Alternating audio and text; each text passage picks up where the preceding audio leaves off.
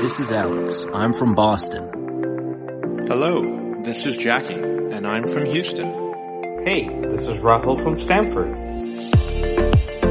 And we are the Premier Chels.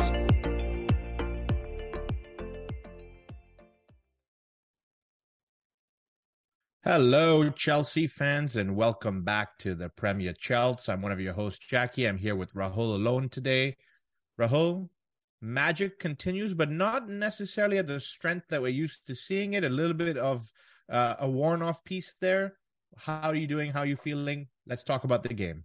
I feel good. Yeah, I mean, we can't win them all, right? So as long as we don't lose, which we didn't, and I know we were expecting a tough game going away to Brentford, and that's exactly what we got. Kepa was called on a few times. We had our own chances a few times, but ultimately, I think, like Potter pointed out, that no team really deserved to win it. So a draw was a fair result. I think you said it right. They say, a wise man once said, if you cannot win, do not lose. I'm not sure who said that, but at least we're not losing games. Let's talk about the starting 11. I cannot tell right from kickoff if it was a back four, if it was a three, if it was 4-3-2-1. I can't figure out his tactics just yet. I mean, as the game goes on, but what did you make of it? And maybe run us through the starting 11. You sound like Thomas Frank asking Graham Potter about changing formations. That's true, yeah. No, I thought it was back three with Aspie kind of tucking into midfield and Ruben playing out wide, but you can't know until the game starts, right? So from on the looks of it looked like a back three, but we always are able to transition and be flexible during games, which is good. I mean, I also think that his hand is a little forced with the injuries, with just the number of games we have. He's got to rotate, and with United coming, I think he had maybe a little bit of an eye on that one. But either way, I think Kepa played, I think deservedly so, continues. Aspie, Chalobah, Koulibaly, Cucurella, Loftus-Cheek, Jorginho, Conor Gallagher back in, although we'll talk about his substitution. Kai Havertz, I think, continues to be getting picked, and I think that's a big point of contention within Chelsea fans. Mason Mount, rightly so, and then Armando Broja for his first Chelsea start, which was a little bit of a surprise, but again, you look around and the number of fixtures we got, and you're like, I think the kid deserves it, and it's a good time to give him that start. Yeah, and I think, if I'm not mistaken, there were 4, maybe 5 academy products on the pitch, which is always exciting as a Chelsea fan. But Armando Broja, yeah, absolute curveball there from Graham Potter, but one that I appreciated as a Chelsea fan. I'm sure you did as well. We'll talk a little bit more about his performance a little later on. Ruben Loftus-Cheek at right wing back. How are you feeling about that, Rahul? I mean, I feel okay. I think he can do a job, right? And we've seen him do that. I think he's consistently getting minutes, which is good to see. A few episodes ago, we spoke about how he can continue to play in this team. And if it's not in midfield, then he benefits from Reece James' injury. Not that he would want that or we want that, but he can do a job, and he's definitely got the attributes, physicality, ability to read and understand what needs to be done on the wing. So it's good. It's not what you get out of Reece James. So we suffer there a little bit. Yeah, you say he can do the job, but I think we're looking for someone to maybe fill Reece's boots, which I know is impossible at this point in time. But doing the job feels a little lackluster. I think he does okay, but I think you'll see with Graham Potter's side, the formation kind of evolves, and Azpilicueta, whether it's a back three or it's a 4, he has to step up a little bit more to cover a Loftus-Cheek in that right wing back position as well. But one of the interesting things you mentioned was a little exchange in the beginning between the managers. I don't know if that's a new thing from the Premier League or whatnot, but a fun little session. And I think you and I were texting. I said, imagine that was Jose Mourinho rather than Graham Potter and Thomas Frank, because that could have been a completely different question, a completely different icy nature. Jose Mourinho or maybe Arsene Wenger standing pitch side. I don't know what that would have happened in the beginning of a game, right? Yeah, that fireworks right there. Especially Jose from his first stint at Chelsea, where he had a little more arrogance, and in the second stint he still had that, but I think he was a little bit nicer, if you want to say it that way. But yeah, I think it's interesting the way they did it. It was mainly, I think, with Amazon Prime, if I'm not wrong, covering the game, and they had the managers pitch side ahead of the game, which is something we don't see. But a good interaction, and you could see the admiration, the respect between the two managers, and something that you don't usually get to see. So I personally enjoyed it. Yeah, and the question Thomas Frank asked, right? He asked, why does Graham Potter change his formation every game? He gave an answer which made sense, Rahul, but let's open up that discussion really quickly before we move into the game. Why does he change his formation every game? And I'm not asking that in a negative light, because we came from Thomas Tuchel, who it doesn't matter if we were winning 100-0 or we were losing 100-0, that formation was going to be the exact same. So it's a breath of fresh air, but why does he change it every game, in your opinion? I mean, I think it's analyzing the opponents, it's analyzing your players, who you have available, who can come in, and like we've said multiple times, with just the number of games you've got going on, sometimes you can't pick the formation of the players you want, and so you've got to go with what's available to you. But I think Potter himself is known for this kind of a approach to games. When we get into the United preview with our friend Nikesh, we'll talk about, when he faced Manchester United earlier this season, and he played a completely different formation than when we've seen at Chelsea. So it's good in a way because it keeps the opponent guessing. It keeps us guessing. But as long as the players know exactly what they need to do, I think formations are merely just a way of fitting in 11 players and putting them in a position. Ultimately, as long as everyone does a job, it's that's all that matters. Yeah, very well said. I think that's the most important thing there. As long as they come out and do the business on the pitch, that's really what we care as Chelsea fans. Let's talk a little bit about the opposition, Rahul, because early on in that game, Chelsea were actually linked with Ivan Toney in the summer as a possible striker. There were numbers of 50 million floated around. We flirted with him. It seemed like he wanted to come. Ultimately, it didn't work out. But in those few minutes, and actually throughout the entire game, you can kind of see he's shaping up to be a very, very good striker. And potentially, you can understand why Chelsea were reportedly very interested in him as well. Oh, yeah, absolutely. He came in with a decent reputation last season with Brentford, and he's continued that. He's not, you want to say, one of the better strikers in the Premier League. And if for some reason Brentford get into a relegation battle or don't survive in the league, I think he would be one of the first names to be picked up by either a top six club or a club that is pushing and has aspirations to make it a top six. So you got to give kudos to him and the work that he's put in. He's only 26. So again, a young player, but also getting into prime for a striker, which I wouldn't mind seeing it. He kind of reminds me of, dare I say, a Drogba a little bit with the physicality and some of the finishes that he has. But no, I think he's definitely a really good player. Yeah, and he's Brentford striker for now, so we're not trying to poach him at this point. It's just nice to admire somebody different. And like you said, there are some top-tier strikers in the Premier League, so it's good to see someone out of Brentford holding their own and actually making a name for themselves. But within that first few minutes, Brentford had a bunch of opportunities. Surprising to see Conor Gallagher go down in the first 15, 20 minutes. I was worried. I think I texted you saying what exactly happened because I wasn't sure. We now come to find out that he was carrying a bug the whole time. Why did Potter start him then, Rahul, if he wasn't necessarily 100% fit? I mean, that's a great question. Yeah.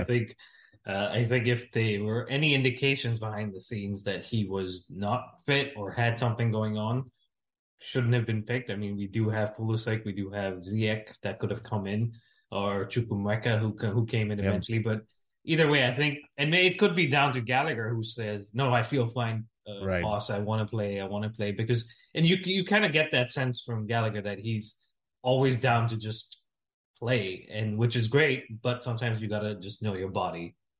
Yeah, absolutely. I think that's something where I don't think it's a big deal. I think it's a very minute thing, hopefully, and he's going to be back for Man United because that's something in the last few weeks he's really stepped up and shows what he can bring to the team.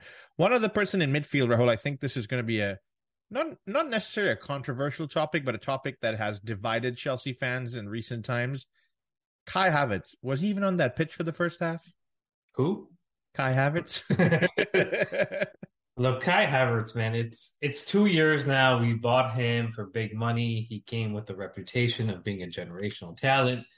It's just, I mean, he keeps getting picked, right? So he's clearly doing something right in training or taking on the advice from the bosses or coaches.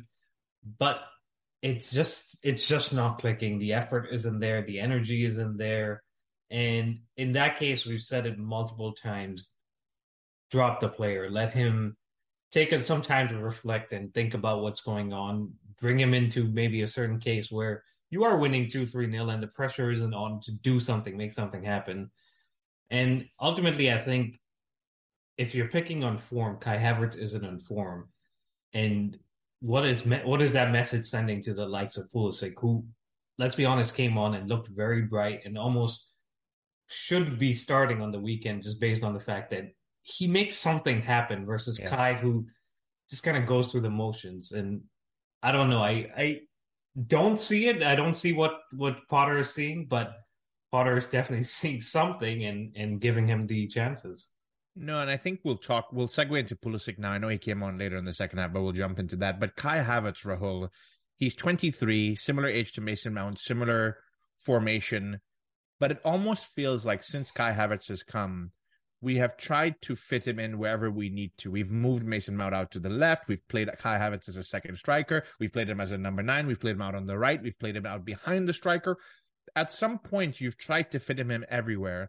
And don't get me wrong, I think Kai Havertz has had his moments. I remember, aside from the Champions League goal, I remember he carried us in February of last year where he had scored 3 or 4 very, very big goals. And so, there's a player in there.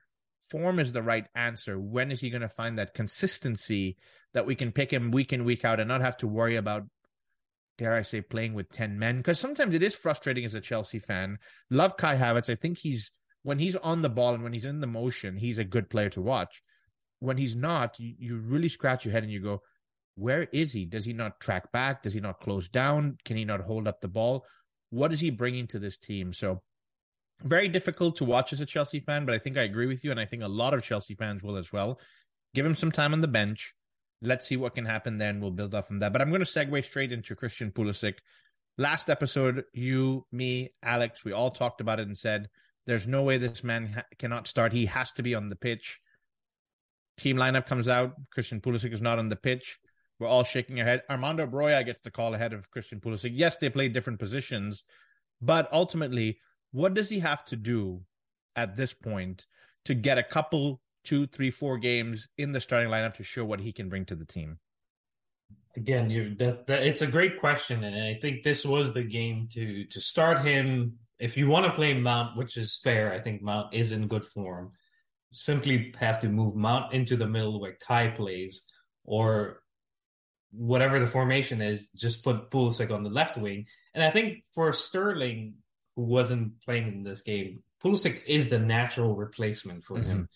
And Pulisic seems hungry. I mean, we've had our issues with Pulisic. Let's not get that wrong. We've had issues in games where he isn't doing much. He isn't trying to take players on.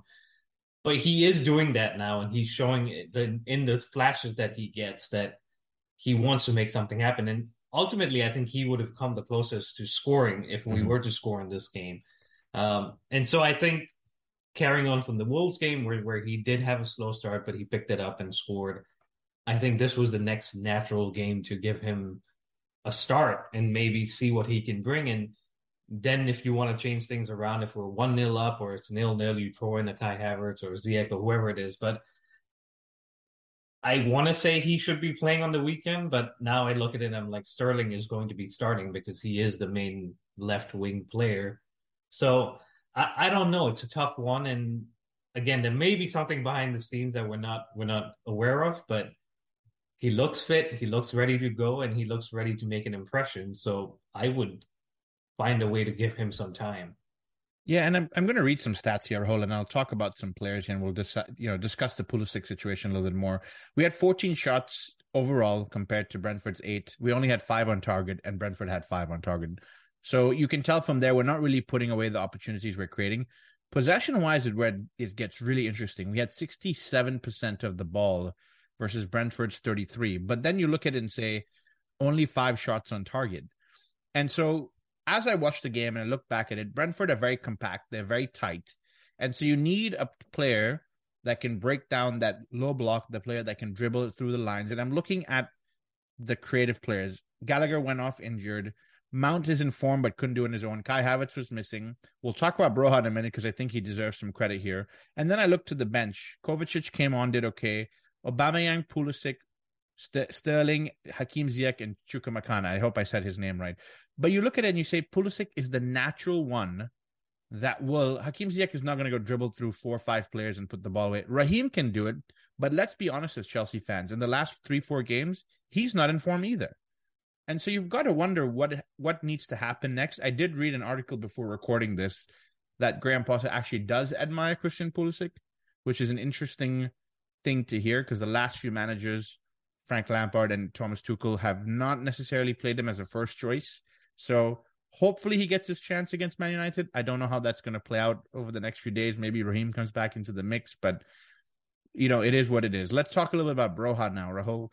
The first half specifically, in my opinion, he showed a lot of speed, a lot of hustle. Maybe he needs some help in the final third to perfect his final pass or his final shot. But what did you make of his first ever start as a Chelsea senior player? I think I saw what I expected to see it, apart from the goal, obviously. But he was involved. He looked hungry. He understood what needed to be done. He made runs driving into the box. He connected with the players in and around him outside the box pretty well.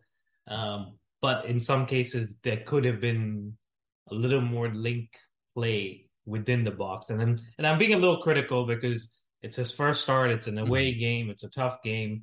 But I think it was decent. I think a goal would have definitely helped his case. But Aubameyang did come in, and I think Sterling eventually came on too. So if you want to look at it just on the fact that did he take an opportunity and convert it into a push for a starting place? Yes, and also no, because the goal didn't come. But he's young. He's still finding his way within the squad and in Potter's mind. So I think he'll continue to get the games as we go into the next few weeks, and the goals will come. And I think it's good that the pressure isn't on him as the main striker to be providing the goals. Which should help him ultimately over the course of the season. Yeah, hopefully. And given these little chances and trust that Graham Potter is putting him, I think it only helps him grow his confidence. We can only hope that from there he's learning from the other guys, specifically Aubameyang, on how to be a number 9. The turn of pace that he showed against Ben Mee was absolutely exciting because I don't think we've had a striker like that. Timo Werner would do it, of course, but we know how that ended. So we're looking for someone who has both the physicality, both the pace. He could be the complete package. Again, we're just speculating here. We don't get excited, but good to see him overall. I hope he gets a few more chances here and there, but something to look forward to. And one more youngster, Carney, came on, Rahul, for a cameo. He looked decent. I think one thing I find interesting about him is whenever he gets the ball, he's forward thinking. He's not looking for a side pass or a back pass. He's looking to carry the ball forward, which is always good to see in the next generation of attacking midfielders that we're looking to bring through. Yeah, absolutely. And he's got a big frame. He's a big guy.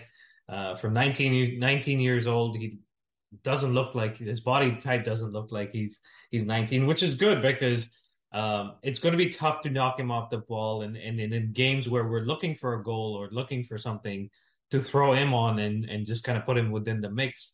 I think over time he will end up finding more game time as we go into the season, which is good because that's exactly what we bought him and kept him in the first team squad for.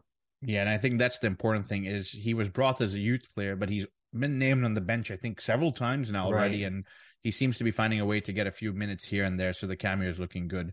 The last man I want to talk about before we kind of wrap up this segment is Kepa. Another masterclass from him, Rahul. I thought he was absolutely brilliant.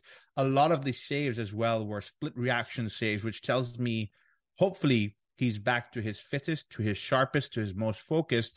I don't know what else I can say about him in the last 4 or 5 games. He's been brilliant.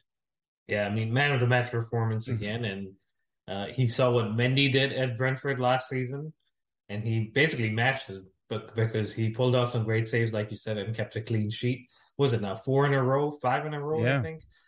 300 and something minutes without a goal conceded. So long may it continue. But you almost now, as a Chelsea fan, and I'm being a little negative, now I'm like, all right, at some point we're going to concede because it can't go on forever. But if it goes on for a couple more games, I'm pretty satisfied. Yeah, and hopefully if we do concede, it's how Kepa reacts to it and bounces back from it. I think that's the most important thing. But overall, I think could have had a win, didn't get a loss, which is the important thing. But we move on to Manchester United. And so today we'll be welcoming a guest. Nikesh, welcome to the podcast. It's been a while since we've seen you, my friend. Absolutely. Yeah, it's been a long time. Obviously, I was there for when we first started the Premier Chelsea, but glad to finally get the call up. Well after you guys have established yourselves. So really good to see from you guys. No, listen, last time was a lot of fun, and when we thought about a Man United fan, we couldn't help but think that we had to call you. And for the listeners, Nikesh is coming in from Australia, so he's brightening the Premier Chelsea over here as well, so we can get to everybody there. But Rahul, I'll pass it over to you to get this kicked off for the Man United preview. Yes, sir. Nikesh, welcome back. It's good to see you. The last time we spoke, we weren't champions of Europe, but since then we won a few trophies. Can't say the same about you guys, but we'll start off with the preview here. So United Chelsea, I think for all three of us, we've grown up watching this fixture, title race and Champions League finals and semifinals and all the big games. And now here we sit, I think, fourth, fifth in the table, looking up a little bit, looking up at Arsenal, unfortunately. But it's a big game this weekend, I think, coming off of you guys' win this past midweek against Spurs. I think you guys have a little bit of confidence coming into this. There's a whole Ronaldo issue, but let's get started. I'd love to hear your thoughts and more just in general United fans' thoughts on Erik ten Hag. He's come into a difficult situation, had some changes with new players, new signings. What have you made of him, and how do you see this going over the next few weeks and then after the World Cup? Yeah, look, I think obviously United have made some large changes structurally, as well as with the direction of where we're going in terms of how the team wants to be and how we want to proceed as a project. So it's good to see that we're actually taking hints from everywhere else around the world and every other elite club to finally try to get some semblance of functionality in our club. I think ETH was definitely, in my opinion, so far been a success. Obviously it's still early doors. We've had mixed results, but when you consider the scale of which he has to work on, and the club of Man United itself, we're a results-driven business, as you guys as Chelsea fans would know more than most. We're a results-based business, and it's good to see that one, we are backing the manager completely, and I know as a fan, obviously we are pretty close to 100% positive on ETH, but it's good so far. It's been pretty positive. I like the recruitment that we've had. I like some of our football. Obviously, it's not going to be free flowing. Completely understand. But aside from a couple of blips here and there, with a City side that's could really realistically ravage anyone in the world almost when they want to, and obviously those two results, which would have been talked about in the media with you guys possibly as well, like those two results were definitely obviously against Brighton and Brentford, but aside from that, I really can't say anything negative. The team is buying in. He has a very particular style. Is it completely evolved yet? Absolutely not. But I think that's, something that we also like to see in a manager. It's more so, there's obviously two types of people or managers that want to come in, either someone who wants to implement their style and their style alone, or a manager who's capable of implementing their style over time, but being pragmatic with the squad that he has. He's inherited an Ole Gunnar Solskjaer squad. Let's be real about it. There's not a whole lot of technicality in some of the players. You look at the signings of Aaron Wan-Bissaka, you look at the signings of even David De Gea and stuff like that. They don't necessarily suit his style, but what is really pleasant to see is that, he's been able to adapt his game and his philosophy to match United a little bit more, and then start to marry the two over time. You tend to see this in elite teams. We saw it with Jurgen Klopp at Liverpool. His first year was literally just going heavy metal, gung-ho approach, where they'd score 4, you'd score 3, or they'd score 3 and you scored 4. So there's no real system per se, because he didn't have that potential in players. But, they adapted, and same with Pep. Didn't get the results in the first year, but then evolved, improved, and stuff like that. So it's really good to see.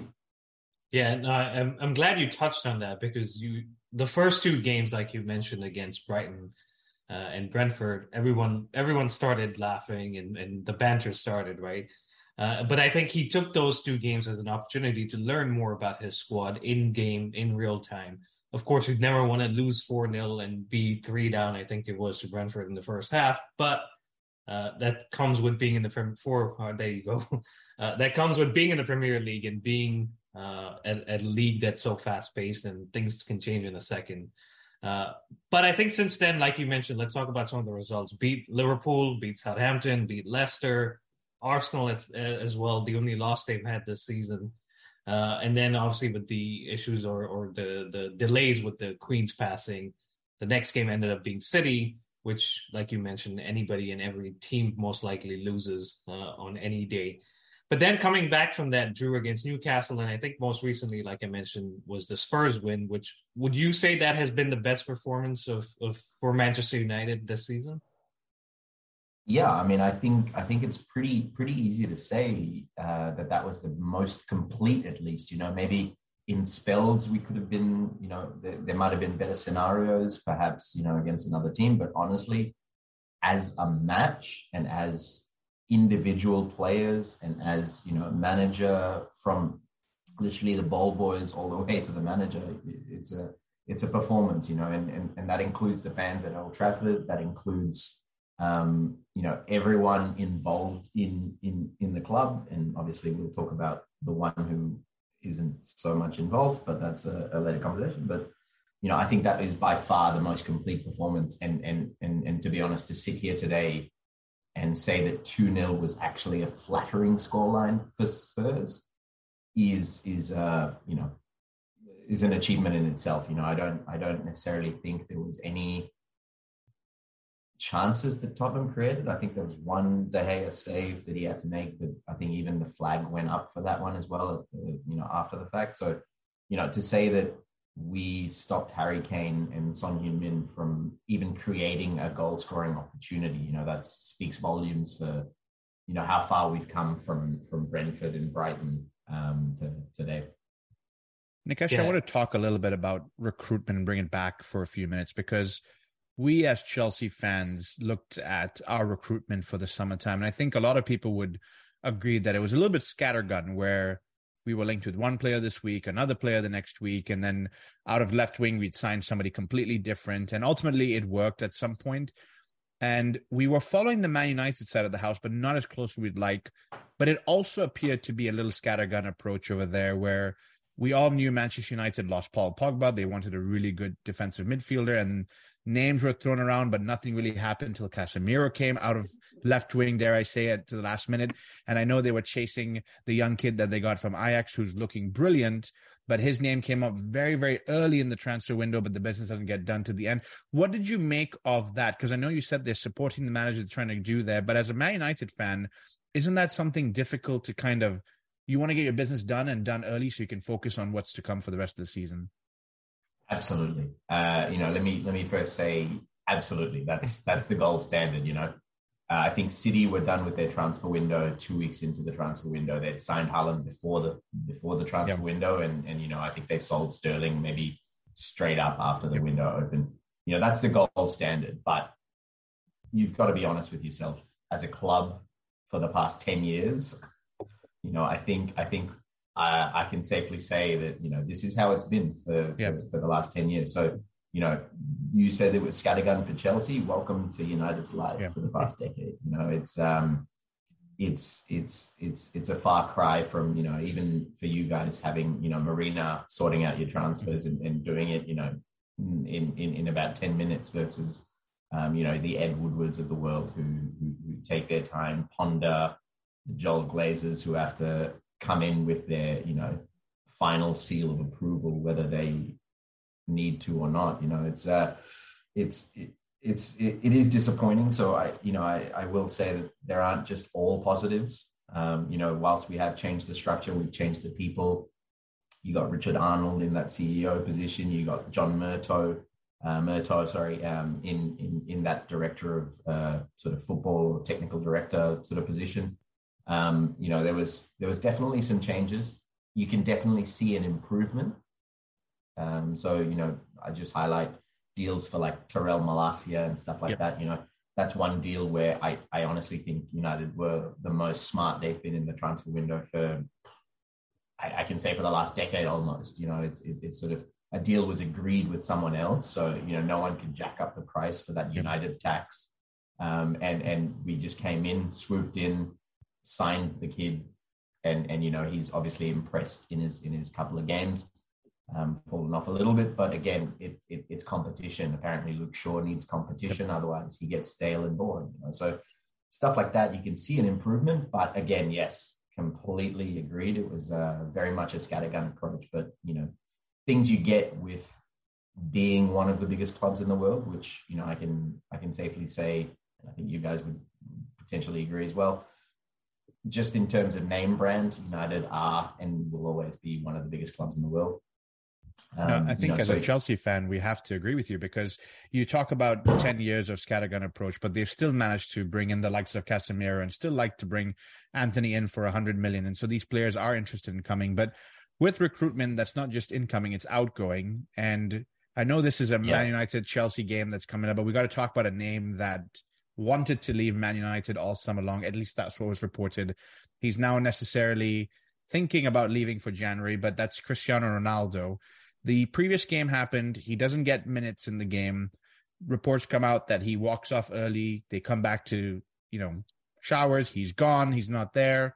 Rumors coming now he may be fine. I don't know the whole history. Maybe you can tell us a little bit more about what's going on there. And ultimately, how do you feel as a fan as to how he's behaving as one of the best footballers, most professional footballers in the world, by the way? How are you feeling about the whole situation?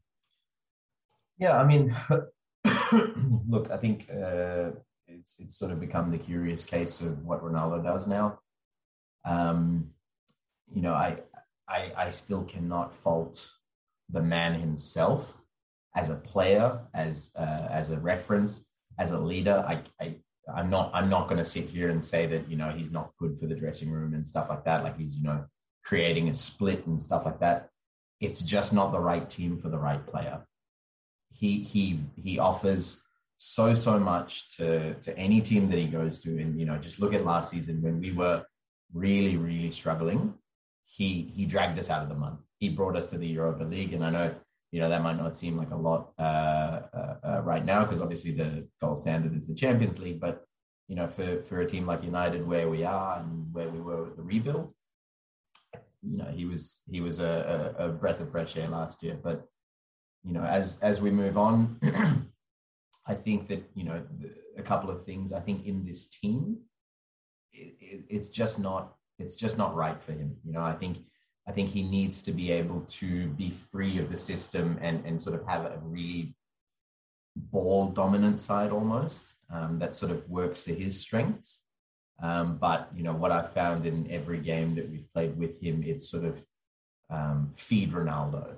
That's the modus operandi for us when we do that. And it just happens that we're just missing opportunities because we're trying to feed Ronaldo and we're trying to give him the quality of chances that he needs. And look, that's not to say that that's not a good tactic, because you give Ronaldo 3 chances, he might score 3 goals. Yeah. But, realistically where we are right now, it's just not necessary. And I think, you mentioned it as well, touching on the professionalism.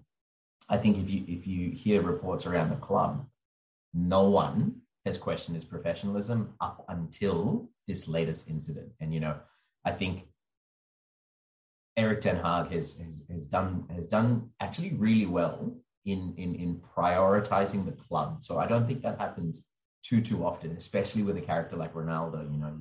You often see that, every time that United don't score a chance, every time that United are lacking up front and you have Ronaldo on the bench, you find pundits always come back and just say, hey, if Ronaldo was there, he would have scored. But realistically, I think most fans, or hopefully if you're an observant fan, Ronaldo wouldn't be in the situations. That's the difference. Ronaldo's not going to get in that situation. Like, let's take Newcastle, for example. Rashford had a chance in the 92nd minute. Ronaldo's not pressing the ball for us to win it back and then create the chance for Casemiro to put the ball in and do that. If Ronaldo was in the exact same position, would he score? 99% probably. I'm not, he's 700 goals in his career. It's ridiculous to think that he wouldn't score. But the thing is, he's not going to get in that position and he's not going to do that. Look, I think, as I said, Eric Ten Hag dealt with the situation as best as possible. Didn't want to reference it in the media beforehand. Obviously, in the age of Twitter and stuff like that, now everything comes out in the end. But, dealing with that internally, dealing with that separately, fining him, banning him from training, whatever you want to say it is the right decision. I fully back Eric Ten Hag because no player is bigger than the club. I'm sorry, but no player should be bigger than the club. And if you're going to throw a hissy fit and walk out of the stadium and supposedly leave the stadium before the final whistle is done, I'm sorry, but there's nothing else that you can do. Objectively, I think you can say that United play better football without Ronaldo. I think it's easy to see. And I don't know if you guys have caught many or any games this season, but all of the games you can see, we play more fluid. We play less positionally rigid football with Ronaldo out of the team. So it's an unfortunate circumstance, but realistically, I think the right decision's been made with him for the moment. I think he can still offer something to the team, that's for sure. But I do think that outgoing transfers are a real issue for United. We need to generate that revenue, one, through there. And two, I think, this was a decision that maybe, and this is speculation, maybe went over the manager's head. I don't think that he ever, really sort of needed, I wouldn't say wanted, because I think every manager in the world, if you had the chance, you would want Ronaldo, but he has to be part of the whole rather than the whole itself. So, that's my opinion on it. That's very well put. And I think Jackie wanted him to come to Chelsea in the summer. But having seen some of the things, Jackie, that have happened, I think we dodged a bullet there.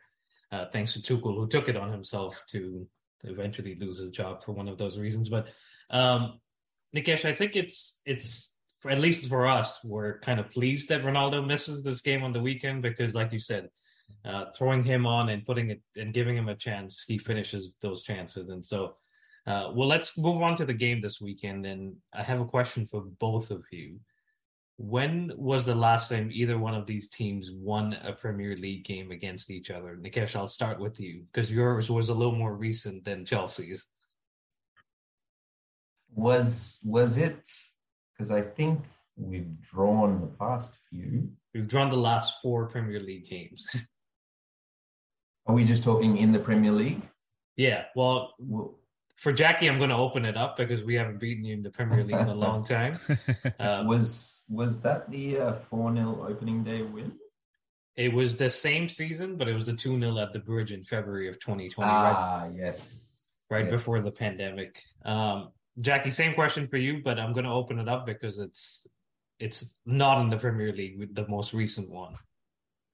That we've beat Man United or Man United beats us, right? No, Chelsea beat Man United. For Nikesh, it was Man United beat us, but for us, I'm talking about Chelsea. Yeah, was it a Carling Cup or FA Cup from Thomas Tuchel's side? I can't remember exactly when. It was also in 2020, Frank Lampard against Ole in the semi-final of the FA Cup. In lockdown, we won 3-1. But our last Premier League win against them, Jackie, was in November been a of while.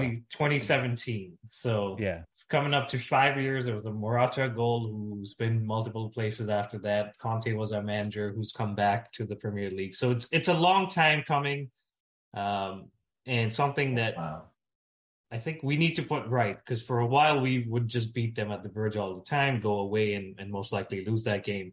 But let's get started with a combined 11 of some sort, Nikesh. I know we might end up arguing a little bit here, but goalkeepers, De Gea, Kepa, Mendy hasn't been playing, but he is an option.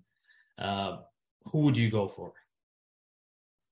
Look, I mean, I have to just go on previous experience and pick that De Gea here, just because I respect that Kepa has been out of this world for the past, I think, 3 games. That's enough for this combined 11.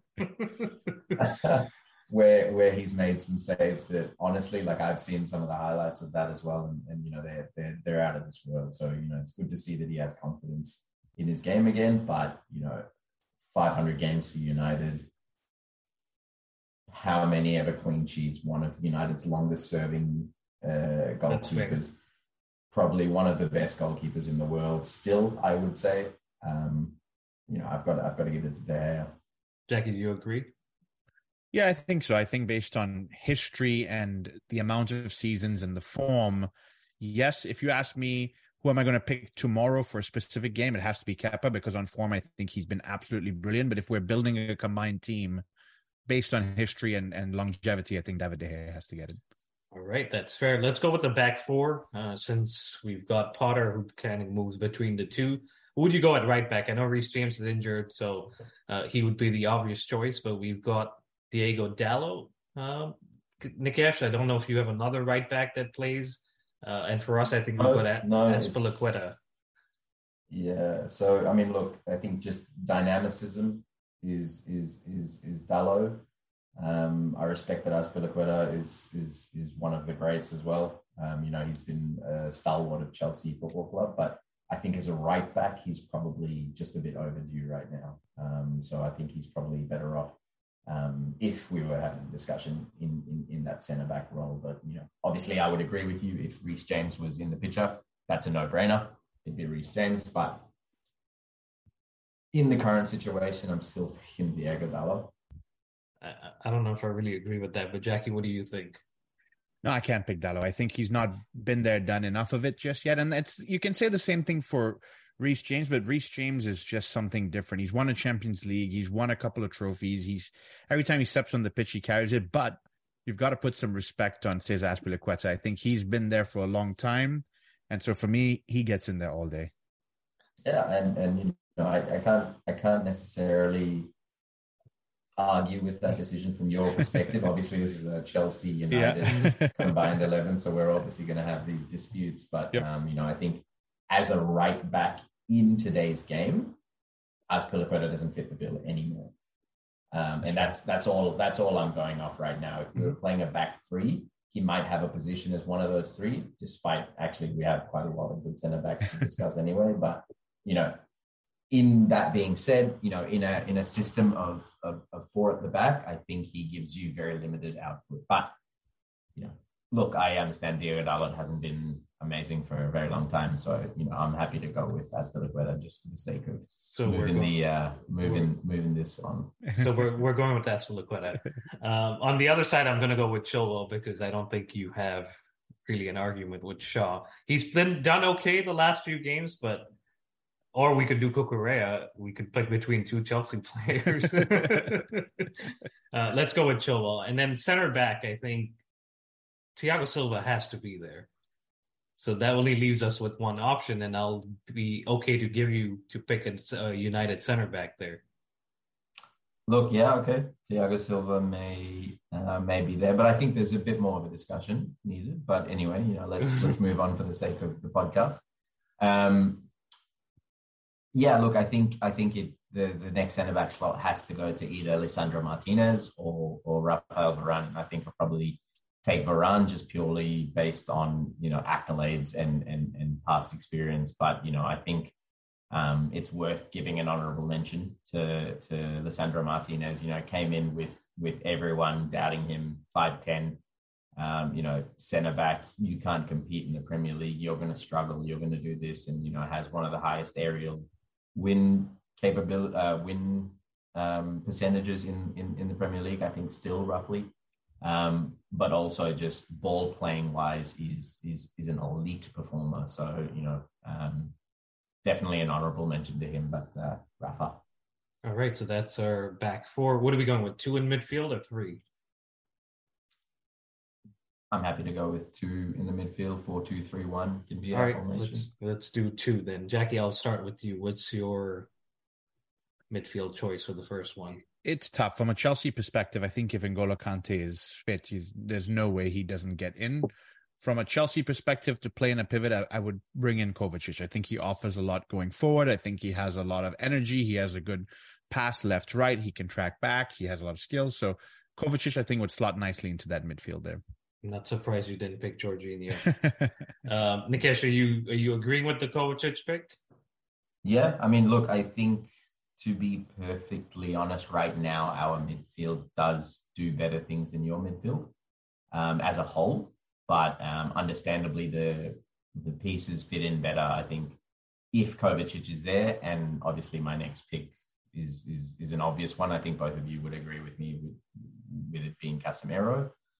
I think that obviously Kovacic and Casemiro would be a good tandem. I get the Casemiro pick, but I haven't seen enough in a United shirt for it to go into. And Rahul, they played together as well in Real Madrid for a little bit. They did. Yeah. But I mean, I'll leave that just because I don't want to drag this on too long. Let's move on to the 3 in front of them. So what are we starting with? The left wing, we've got Sterling, Rashford, Sancho can play there too. We've got Pulisic on our side. Who's making it in this squad? Nikesh, I'll start with you. I'm not gonna lie. I haven't seen too much of Raheem, and I think he's probably the only option that I would consider over someone like Rashford, or I wouldn't say Sancho so much, but I would probably consider Rashford on that left wing. So I'm gonna take your lead on Raheem, but I'm going for Marcus, obviously. Mancunian through and through, but I think this season he's shown that he's had something like 6 goals already, 4 assists, something like that. So the numbers speak for itself in that respect. But I think he just offers something that is very much unique to himself. Yeah, that's fair. Jackie, I mean, we could make a case for Sterling, but after the first few games, I think he's kind of boiled off. Would you agree?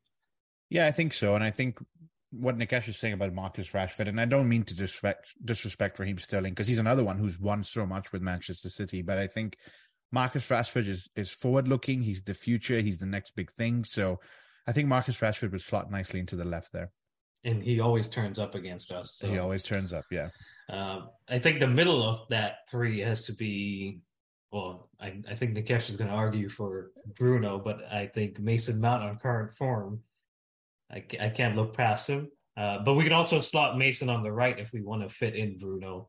But I don't know if I need him to be winning penalties and scoring them. So what are we going? Mason, Bruno, we've got I think both Mason and Bruno need to be in that midfield together. I think both of them offer the energy, the tenacity. I think you get goals from both of them. So for me, it's a good compromise to get both of them in. I think it'll work really nicely.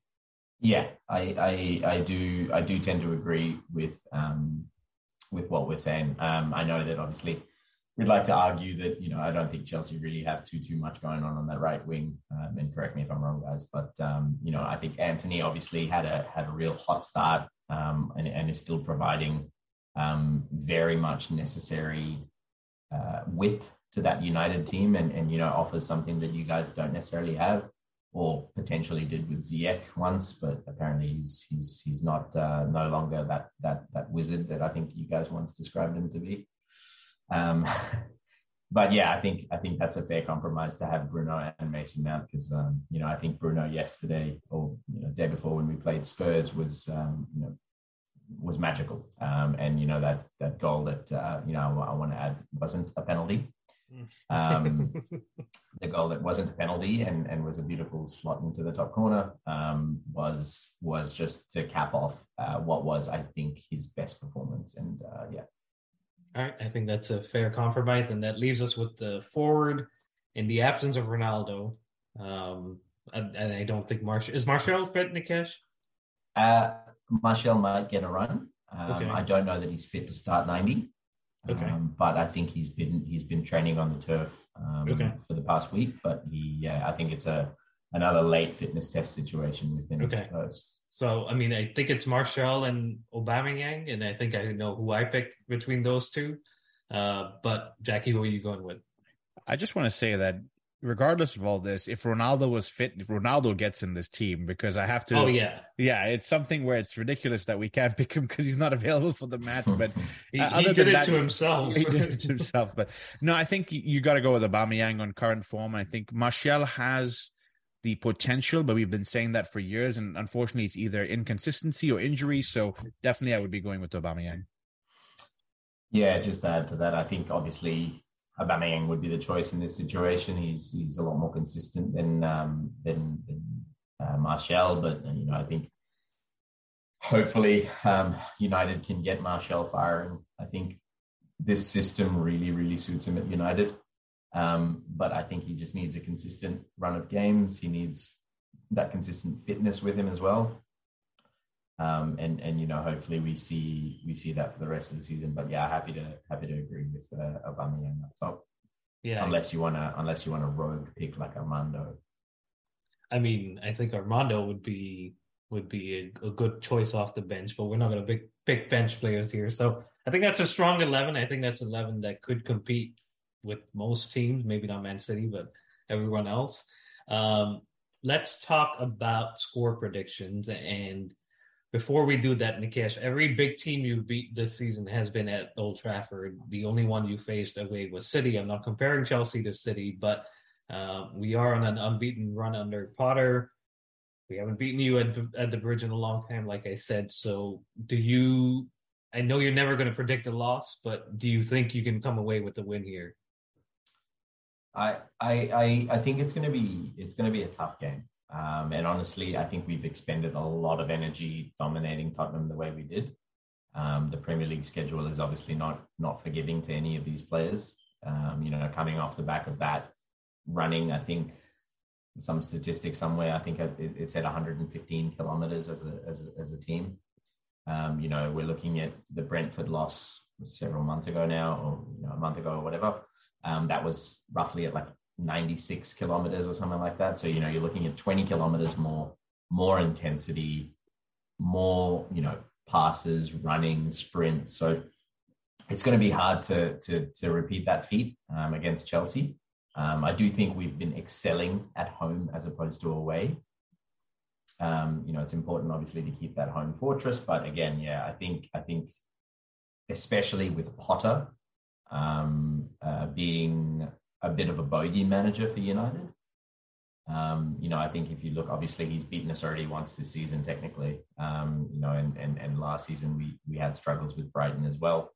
I think there's definitely a possibility that we don't come away with anything, but I think on the back of the last performance, there's definitely a chance that we come to Stamford Bridge and get something from there. I think confidence is high within the group. I think we're starting to gel, but this will be a tough test. Tottenham always, come to anywhere really right now with Conte at the helm and sit back and try to counter, and that's their technique, that's their form and function.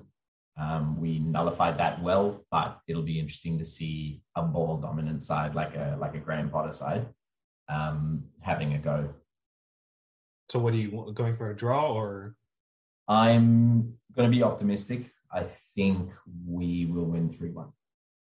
Wow, 3-1. Jackie, what's your thought? Before I get that though, Nikesh mentioned the Brighton game against United earlier this season, which Potter was the manager of.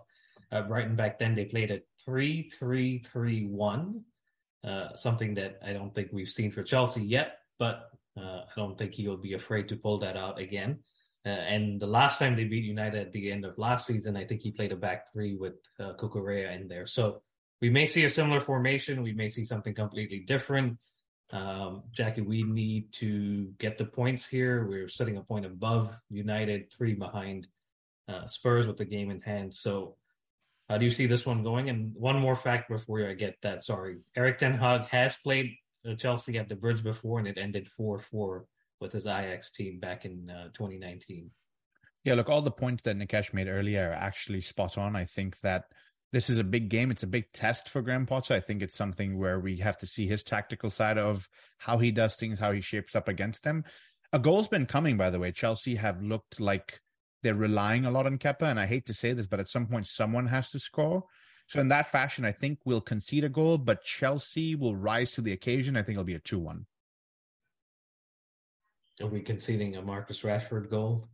It'll be interesting. He's made our combined 11, so it's possible there. that man turns into prime Ronaldo against us. There you go. I'm not going to be surprised if that's the case. But I also think we come away with the points here. No surprises. But if Jackie's picking 2-1, I'm going to go for a 3-1, and hopefully we can do this in a little bit of a style and put a stamp on this winning or undefeated run that we've had. But that's it for the game, guys. It's going to be a good game, and I think I'll be talking to both of you during the game in one way or another. Hopefully, it's not a draw, because I think that's kind of been the MO for these games the last few times. But I'd like to see a Chelsea win, and I see Nikesh nodding, so I think he agrees. But Jackie, any parting thoughts before we wrap it up? No, look, Nikesh, always lovely to talk to you. Thanks for taking the time to come on a different time zone and chat with us and give us the opinions you have. And I think they were brilliant and something that we don't get to see the inside of the Manchester United side. And we don't say this enough, but you did hit it spot on. Growing up, Man United was one of those clubs that have the legendary status, that have the players, that have the managers that can do it. And so far with Erik ten Hag, I wish you guys all the best for the season, except for the game this weekend. No, thanks, guys. I appreciate you bringing me back onto the pod. I completely respect what you guys do. Premier Chelsea is a real good podcast, and obviously you guys know that I was following you guys real closely up until I just couldn't handle the Chelsea news too much anymore. But yeah, obviously it's just a pleasure coming on the podcast and discussing football. I think that's all of our passion. So I think it's a really fun time to just chat with a couple of Chelsea fans who are amicable about their club and where they are, Some compliments coming our way. Nikesh, we face each other this week in fantasy as well. So yes, there's a little bit more riding on the weekend. But thanks for coming on. Appreciate the insights, and wishing you all the best for the weekend. Not too much. But that wraps it up, guys. Thank you very much for listening. Please continue to subscribe, like, and follow us. It's at the Premier Chelsea on all podcast providers. YouTube and Instagram, and on Twitter it's at Premier Chelsea. And we will be back with a review, hopefully a win against United, and then we'll be looking forward to the Champions League. But until then, stay safe and up the Chelsea. Hey guys, the Premier Chelsea is sponsored by Kickoff Coffee. They are a top quality artisanal roasted coffee. In other words, they're Champions League winner and Premier League winner every single time. They deliver fresh bags directly to your home, so you don't have to go to a coffee shop and pick up something. And the best part about them is every bag gives back to soccer charities. 10% of the proceeds go to organizations that use soccer to promote youth social development in the underserved areas. Use our code TPCoffee15 to get 15% off your order. You can order at kickoffcoffeeco.com or check out the links on our social media. Thanks.